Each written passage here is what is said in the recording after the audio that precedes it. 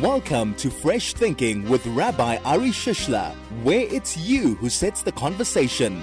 Join us for the next hour as we take a fresh look at how we think about spirituality. Welcome aboard. It is Thursday afternoon, and that means it's fresh thinking time. Even if we've missed a couple here and there, it's good to be back in the seat and to be back. So Pesach is top of all of our minds, and we're not going to be able to escape it. We're going to land up talking about Pesach. It's pretty much guaranteed at this stage of the game at this time. So, seeing as you've probably got Pesach on your mind as well, I'm sure you'll want to participate in the conversation, and you can do so at any time, as you well know. So please participate, share your thoughts, ask your questions, make your comments. You can use the SMS line 34519. You can use the Telegram line 061-895-1019. You could find us on Twitter. You could find us on Facebook. Either myself at Rabbi Shish, or you could have a look at Chai FM, at Chai FM. I'm just checking over here. I hope that you can hear well, because seems like we're getting a little bit of interference, but I hope it's good. So yeah, be part of the conversation, be part of the, share your thoughts, share your insights, because we'd all love to hear them. So here's what's on my mind. Pesach is coming, and we all know, of course, that Pesach is a very intriguing time, and it's an exciting time, and it's a time of great opportunity. So the question is, how do you feel when you know that Pesach is coming? Because I'm headed towards a very specific point that I'd like to make. But if you think about the beginning of the Pesach Seder, particularly the first night Seder, okay? Imagine the first night Seder. What does it feel like? What's the attitude? How are people at the Seder table? You know, are they engaged? Are they excited? To me, the first night Seder in particular is a time where there's a tremendous amount of positive energy. Everybody's in a good space. Everybody wants to participate. People arrive. It's almost like the faces of the people around the table match the gleaming cutlery and crockery that sits on the table. Because there's this optimism that we have at the beginning of the Pesach Seder, this enthusiasm for everything that the Pesach Seder is supposed to represent. So that's all very well. My question is this. You know what they say. It sounds a little cliched, but they do say it's not how you start, it's how you finish. Because every one of us, I'm sure, has had the experience of being at a Pesach Seder where right at the beginning everybody's in such a good headspace and so connected and so enthusiastic. And then the wheels come off at some point. And kids start to fidget. Maybe the adults start to fidget. People are hungry. Somebody's taking too long to read that particular part of the Seder. And tension builds. And sometimes you come back to the second Seder night, for those of us, obviously, who live outside of Israel, and you think, oh my gosh, we're going to be doing this again? We've got to go through that whole process again. We did it last night. We know exactly what we're in for. We know how much matzah we're going to have to eat, and that's not pleasant necessarily. So the enthusiasm seems to wane a little when we reach that point. And more specifically, that's still the beginning of Pesach. When you get to the end of Pesach, the last days of Pesach, which are also Yom Tov, and they're supposed to be celebrated, it feels that people really dry up at that point. You know, okay, we're done here.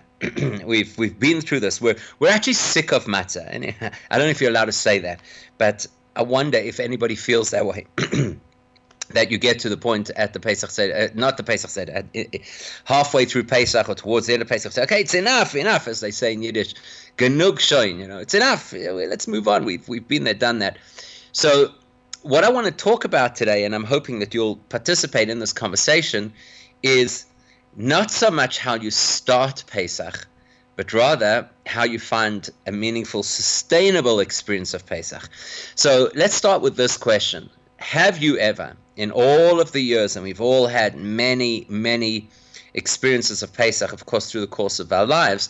So have you ever had something occur at a Pesach Seder?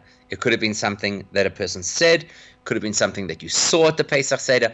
Have you ever had something occur at a Pesach Seder that was honestly I don't know if life-changing is maybe a little bit too extreme, but have you ever encountered something at the Seder that was deeply meaningful for you? Something that left you long after the Seder still carrying that message or being inspired by that particular event? Because really, I think the point is that the beginning of Pesach, while everybody is so enthusiastic, is absolutely wonderful and beautiful. The fact is, you can't live at the beginning of Pesach. The fact, and this is representative of all of life, because consistently through the course of life, we have those moments that are inspiring. We have those moments that are engaging. We have those moments that we convince ourselves we will retain forever. And that's not how life works. And things run out, and we're not necessarily as enthusiastic as we were in the beginning, and we're not necessarily as connected as we were at the beginning. It applies to business, it applies to relationships, it applies to spiritual commitments, it applies to personal growth, it applies to looking after our health. So it's not how you start. We're all very enthusiastic about the Pesach Seder because it's an exciting moment on the Jewish calendar. And we hope that it will be engaging, and we hope that it will be meaningful, and we hope that it will be uplifting. Reality is, though, that once the Pesach Seder ends, it should not be the end of the process. To the contrary, it should have been the beginning of a process. So my question is, how do you make this something long-term? How do you make this sustainable? Remember that Pesach marks the birth of the Jewish nation, which means that the things that happen around Pesach, the symbolism of Pesach, the traditions of Pesach, all speak to the overarching experience of being Jewish. So this is not simply a Pesach question. This is a question about how would we conduct ourselves generally as Jewish people? How do we generally keep ourselves motivated? How do we generally create systems in our lives that are sustainable systems and not just rush, get excited, explode onto the screen and then fizzle out, kind of like fireworks? I once heard a saying that the difference between, it was a criticism by a Russian Jew who had lived behind the Iron Curtain of his American counterparts. And he said, the difference between those yeshiva students who grew up in Russia versus those who grew up in the States is that the States is like fireworks. Everything is very exciting, very loud, very in your face, and then it fizzles out. Whereas life behind the Iron Curtain, they could never do that. They could never make these big announcements of their Judaism and so on. So they were, he said, like coals. It's not nearly as exciting to look at, but they continue to glow for a very long time. And that's what we're looking for in our spiritual development. And in our personal development, we're looking for things that glow for a very long time. We don't want to just be one-hit wonders or have momentary excitement. There's really no value in that. We want to have meaningful, transformative experiences. And that's what Pesach is meant to be. It's meant to be an opportunity or an invitation for a meaningful, transformative, personal experience, personal growth experience. So my question is, how do we get it? How do we get it? So question number one will be, have you ever encountered something that occurred at a Pesach Seder that was just so meaningful for you, so shifting for you? There was such a powerful moment in your life that you said, wow, okay, this is big, and I've got to stay with this or keep it. That's question one. And question two is, because the principle is it's not how you start, it's how you finish. So question number two is, and this is something really interesting to explore together over here today, what does the latter end of Pesach say to you? Because everybody focuses on the early part of Pesach. We spend an inordinate amount of time preparing for the Seder, talking about the Seder, studying things about the Seder, etc. And the reality is that, again, how we start, how it is at the beginning of the Seder is not necessarily an indication that we'll have some kind of a long-term value. So my two questions are, have you ever encountered something at a Pesach Seder that really spoke to you, that really shifted a perspective for you, that allowed you the opportunity to see things differently or to make a meaningful shift in your life? Has that ever happened? So please share with us, because I think people would benefit greatly from hearing other people's experiences and perhaps knowing what they should be looking for as well. Question number two is, what is the end of the Pesach experience, the 7th and 8th days of Pesach, which are the last days of Yom Tov? What do they possibly represent for you in terms of the theme of Pesach, in terms of the growth of Pesach, and so on and so forth. Because if we can catch that end part of Pesach that is largely overlooked, I suspect that's where we'll find the real depth and richness of the Pesach experience. So we really need to be looking over there. So I'd love to hear your thoughts, 34519 if you're going to send an SMS. Otherwise on Telegram, 061-895-1019. And then, of course, you know how to use social media. So go ahead and share your thoughts with us. This is Fresh Thinking with Rabbi Ari Shishler.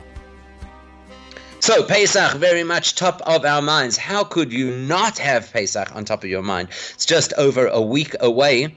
And whether you're looking at what wine to drink at the Seder, how many people to host as guests if you haven't finished your invitations by this stage, or whatever it is that is on your mind, I'll tell you what's on my mind is, have you ever encountered something at a Pesach Seder that was literally life-changing for you, that really shifted you? Okay, maybe life-changing is for some people a very dramatic expression, but shifted you in some way. Here's Sarah on Twitter who says, first and foremost, having the pleasure of its presence. So I understand what Sarah is basically saying is that just the fact that it's Pesach is already a shift. It's already something that adds value to our lives. It's already something that is that meaningful. And I don't know if the implication is, why would you look any further? But I definitely think it's a great message. A great message to say, okay, Pesach itself should already be life-changing, which really brings me to the next question that I was asking you. And that is the next question, the last part of Pesach, the overlooked part of Pesach. Once the Seder is complete, once you've reached the point that you don't want to look at another matzah, the fact that it is Yom Tov again at the end of Pesach tells us that there's energy again, that there's opportunity again, that there's spiritual possibility for great things again. And the question is, how, what, where do you find this? What are you supposed to do? What messages could you possibly discover in the last part of Pesach? And the reason I think this is so important is because at the end of the day, if you want to really have a personal transformative experience, which is what Pesach is all about, you can't expect you're going to have it in one night. The one night might become a catalyst. That's possible.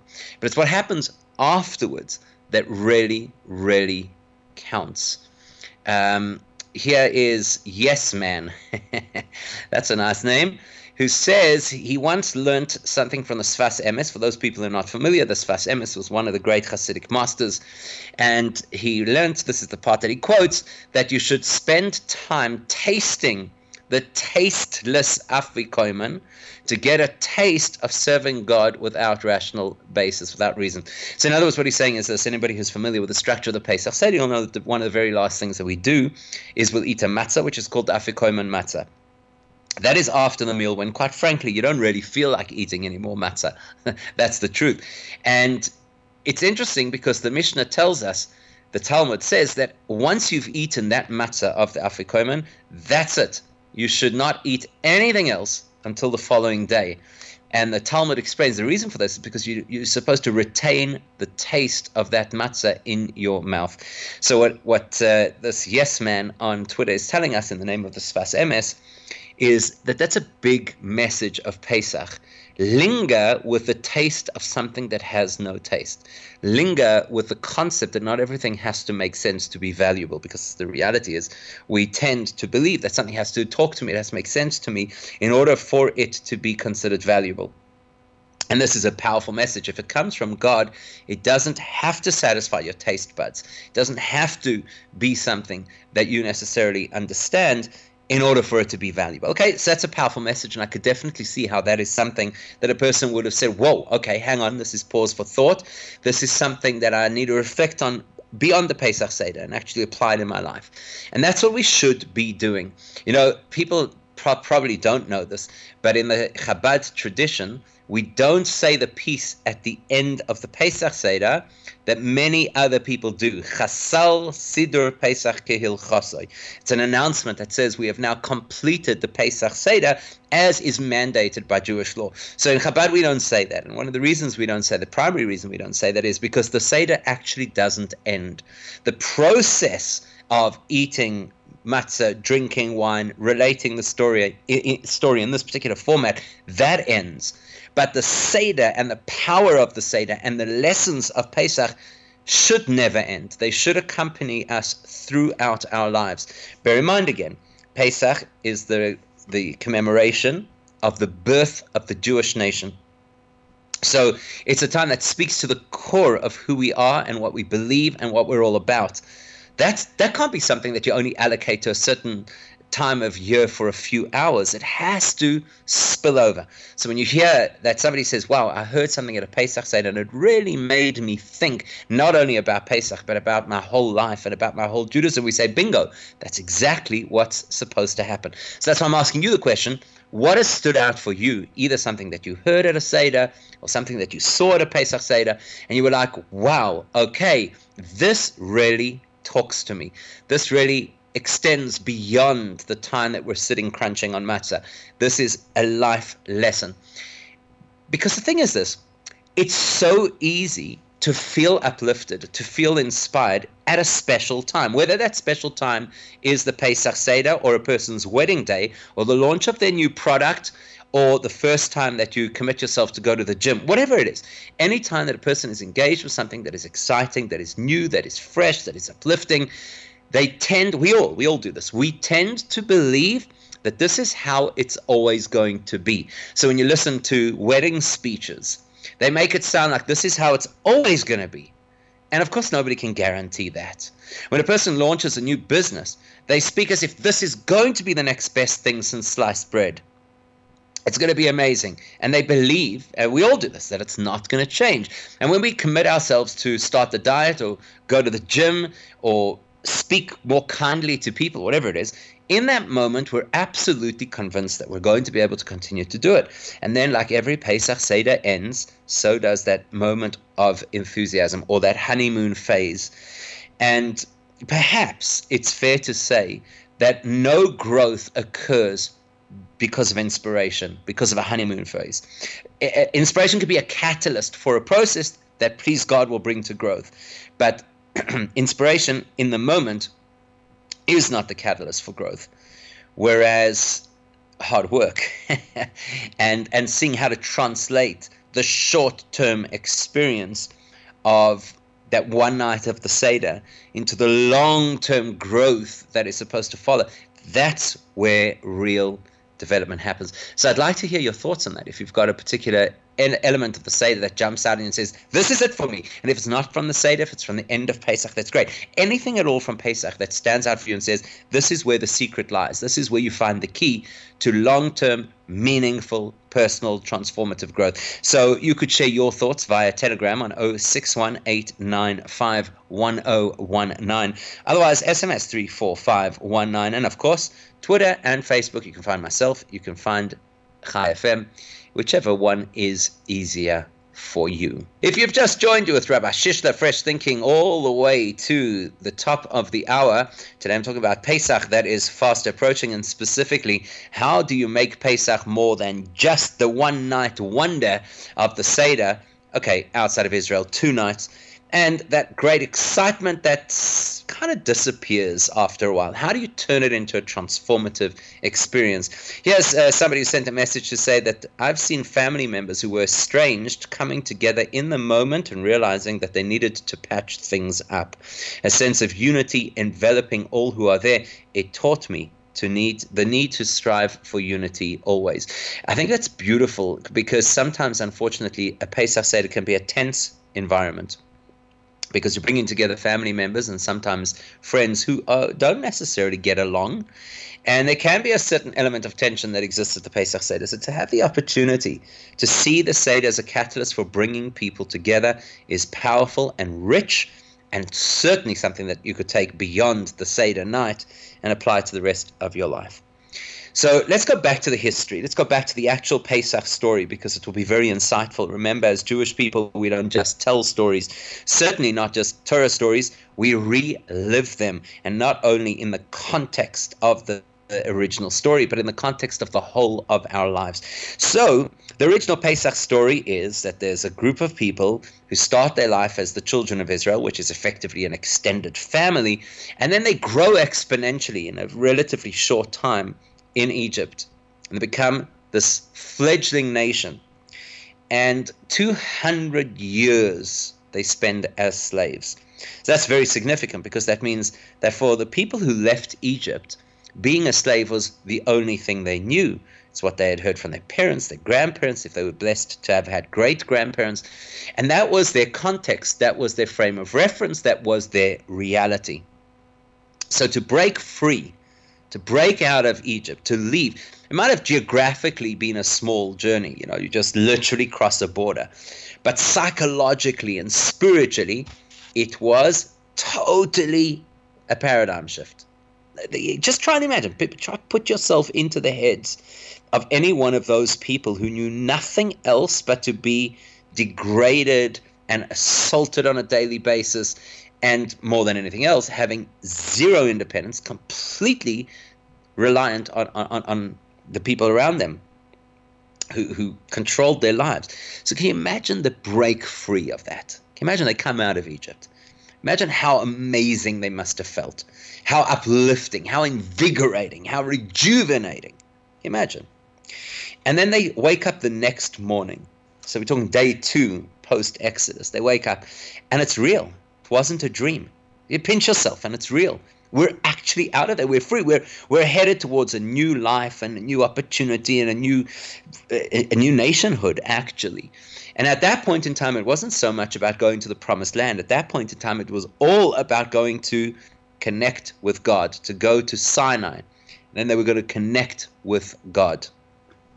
So it was a very uplifting and powerful time in their lives. And it's representative of these times in our lives. That I'm going to grow. I'm going to become a better person. I'm going to be nicer to my family. I'm going to be more patient. I'm going to be more spiritual. I'm going to attend shul more often. I'm going to undertake whatever it is, right? Every one of us, we have these liberating moments in our lives. So, I don't have to be tomorrow who I was yesterday. I'm not locked into my history, which is an incredibly liberating way to think. So we all have those moments. Like, okay, let's go, let's do this, let's achieve, we're going to change ourselves, we might even change the world. And at some point down the line, in every single process of personal growth, at some point down the line, it all falls apart. All that enthusiasm dissolves and dissipates, and we metaphorically hit the wall. Oh my gosh, this isn't working. I thought I had this under control. I really don't. I promised myself I was going to be patient, and I lost my rag completely. I said I was going to study Torah every single day, and I was going great guns for 6 months, and then this happened. It could be something positive, could be something negative. I traveled, person didn't feel well, whatever it is, and I lost the momentum, and a million other examples like that. It's absolutely guaranteed that any process that we begin, any journey that we embark on, will be very optimistic at the beginning, and it is equally guaranteed to hit some crazy, heavy obstacle at some point. The obstacle might be of our own making, the person who just lets their guard down, or whatever it is. Or it might be outside of our control. We were going so well, and then COVID hit. We were doing so well, and then the economy went, whatever it is. It's an absolute guarantee that in all personal growth, the journey to personal growth is guaranteed to hit a wall at some point in time. And it's what we do at that point in time that is far more valuable than what we do at the time of inspiration that started the journey originally. And that's a big mistake that people make. People, for whatever reason, tend to imagine that what they do in the height of inspired life, is when you're feeling completely enthralled. Everybody believes that what you do then is what's going to have the greatest impact. And it's so not the case. It's what you do when the wheels come off. It's what you do when things don't work according to plan. It's how you so-called roll with the punches. It's what a person does when they smack into the wall at 100 kilometers an hour, what they do next. That is the make it or break it of transformative personal growth. That's when everything is going to change. Now, if we look at the Pesach stories, they come out of Egypt and they're feeling on top of the world and they're incredibly enthusiastic and everything's great. And Moses is the most brilliant person who ever lived and God is real. And they believe in their minds that this is how it's going to be. We have now broken free. So that must imply that we will never be in a difficult situation, in a crisis ever again. And that's a terrible mistake because there's going to be crisis. That's how it works. It doesn't have to necessarily be a devastating crisis, but there's always going to be some kind of a crisis. Could even be the crisis of, oh my gosh, I've let myself down. So what do you do then? Let's identify in the story where that occurred to the Jewish people. And then based on that, we'll try and unpack a lesson or maybe a series of lessons for us. So my question to you is, where did that occur to the Jewish people after having left Egypt? At which point would you say they so-called hit the wall? I'd like to hear your thoughts on that, or if you have a suggestion of what you're supposed to do once you hit the wall. 34519 is our SMS line. You can use Telegram 0618951019 or join the conversation on Facebook, Chai FM, or my page, and Twitter at Chai FM or at Rabbi Shish. This is Fresh Thinking with Rabbi Ari Shishler. So if you're new to this, you've just joined us, it's Rabbi Shishler, Fresh Thinking, and we're talking about Pesach, specifically about where do you get to translate the inspiration of the beginning of Pesach into something that has longevity, something that can really transform our lives in a meaningful way, because Pesach is an invitation for meaningful, personal change. So the Jews leave Egypt, they're feeling on top of the world, life is never going to be the same again, they've been liberated, everything is wonderful, and then they reach a point where they're standing at the edge of the sea. And the only way to continue walking would be into the sea. And you can't turn back now because the Egyptian army is behind them. This is a dramatic and pivotal moment in Jewish history. And it represents those pivotal moments in our lives where we thought we had broken free. And now it appears that perhaps we have not. What do you do next? Because we all understand, we know what happens in the story, right? We know that the sea splits and it's a tremendous miracle. The Jews are able to cross. The Egyptian army is drowned in the sea. And they sing this amazing song of praise afterwards to God. Thank you for the miracles. Thank you for saving us. Because at the end of the day, it's appropriate to give gratitude. And it's also a lot easier to see that things worked out right after the fact. So we know the story. We know that there's going to be a miracle. And we also know, because we have the benefit of hindsight, so we also know that were it not for the miracle of the splitting of the sea, the miracles of the Exodus and the 10 plagues would have been in vain. Think about it. If you get out of Egypt and you're only able to take your people less than a week's distance into the desert, and then the wheels come off and the whole thing collapses in on itself because now you're trapped between the sea and the soldiers, well, one of two things is going to happen. Either you're going back to Egypt, or everybody's going to jump into the sea and in desperation and take their lives. So you haven't succeeded in leaving Egypt. Now, this is a really important lesson for us. Starting a process does not mean that you have made a shift in your life. And maintaining a process sounds very long-term and perhaps overwhelming. At which point do you know that the process is sustainable? When does that occur? Well, the answer to that would be when you hit your first major bump in the road. That is going to be the greatest test of the success and sustainability of your process.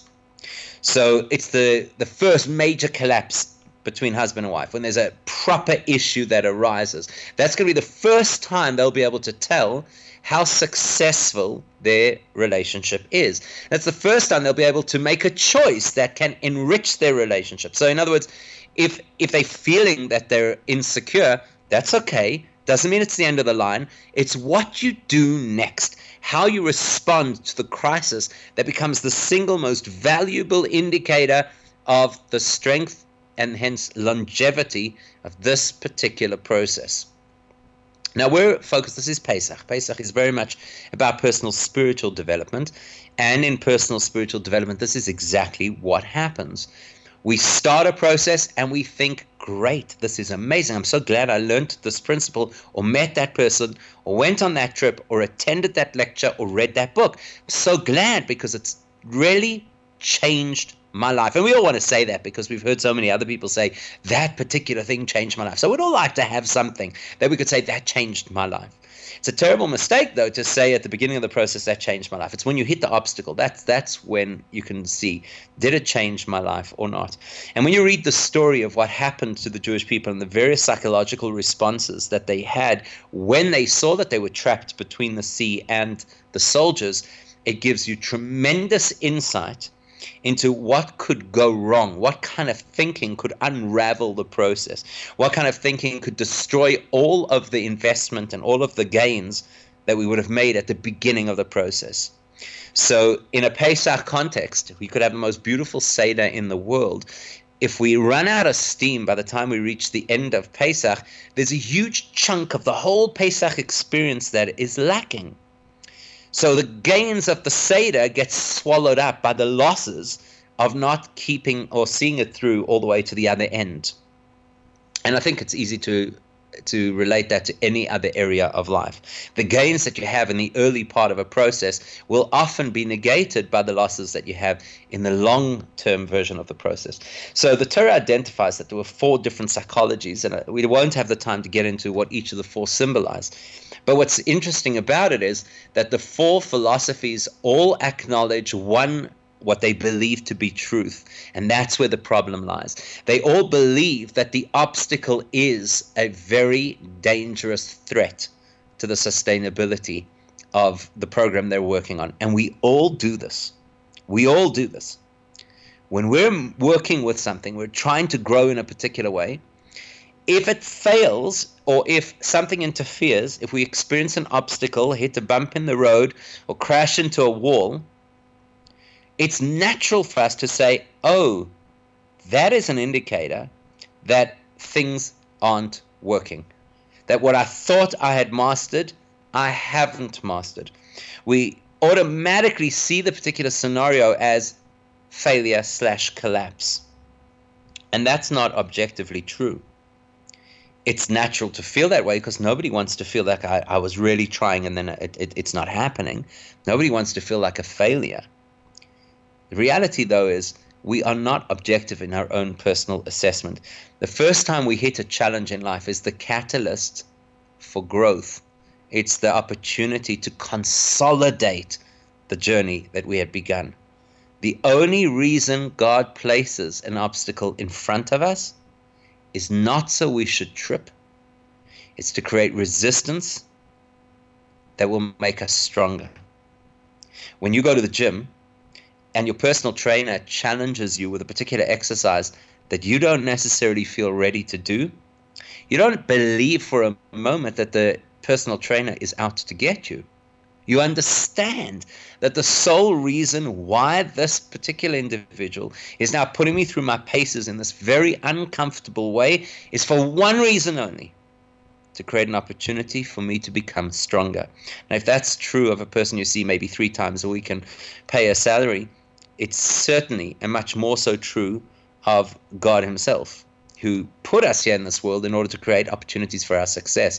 When he places an obstacle or creates a crisis in the particular journey we were on, it is only designed to allow us to rise, to become stronger, and to move forward in a better, healthier way than we were already doing. Now, that's really something to think about. This is Fresh Thinking with Rabbi Ari Shishler. Bennett's, I actually just bumped into them the other day. They've got a great range of hand sanitizer and other products. Good guys. So just where are we? We're at the point that the Jews leave Egypt, and it's so exciting, and they feel that their life will have changed forever, which is correct. And then the next thing, they're at the sea, and the sea is in front of them, and the soldiers are behind them, and they feel this is it. The journey we began is a failure. It's not going to get us to the destination we wanted to arrive at. And so they respond with a whole range of different responses, which we're not going to have time to analyze today. But one group says, this is a lost cause. Let's throw ourselves into the sea and commit mass suicide. The other group says, what are you talking about? We know what life is like in Egypt. It's not going to be worse if we go back. This was a great idea. It didn't work out. Let's go back and accept our fate and live in Egypt again. And another group says, not a chance. We're going to fight. And if anything, even if they destroy us, at least we'll have gone down fighting because we'll have a sense of our own dignity. And the other group says, well, you people are all crazy. This is God who took us out of Egypt. This is a time to pray. And each one represents a whole psychology of how we react when whatever we expected in our lives doesn't quite go our way. And what's interesting is that the Torah tells us that Moses is instructed by God to tell them, sorry, but all four of those approaches are incorrect. There's only one approach. And this is such a useful lesson for us. How does a person grow in life? Not by being excited, not by being inspired. That might start a process. But how does a person really grow in life? Once you know that your inspiration is appropriate, and you've got to be careful with that too, by the way, because people get all excited and inspired about a whole range of different things. Not all of them are necessarily healthy. But when you are on the right track and you're dealing with something that is a healthy journey to go on, then just keep taking steps in that direction. Doesn't matter what's in front of you. It doesn't matter how overwhelming the circumstances look. It doesn't matter how strongly you've convinced yourself that you're a failure. It doesn't matter. The key is take another step in that healthy direction. Don't lose hope so quickly. I remember when we were in Tanzania climbing Mount Meru, and it was tiring, obviously, as we approached the summit. And the guide said to us, don't lose your hope. And all he needed us to do was take the next step. That's all you have to worry about is the next step. We tend to be a little addicted to wanting to know exactly how everything is going to pan out, what the outcome will be, and we don't control outcomes. The Jews did not know what would happen when they stepped into the water as Moses instructed them to do. And what in fact happened was a huge miracle. And that's a lesson for us. You just take a step. You take a step in a healthy direction, no matter what has happened, no matter how much of a failure you feel. It's a wonderful message from Pesach. It's a wonderful message about hanging in there and resilience. And please God, it's a message we can all apply in our lives. So I hope that the run up to Pesach is great, easy, not as expensive as you anticipate. And please God, Pesach itself should be meaningful and uplifting. I want to wish you a wonderful Shabbos. Thank you for being part of today's show and sharing your thoughts. Till next time, stay safe and stay sane.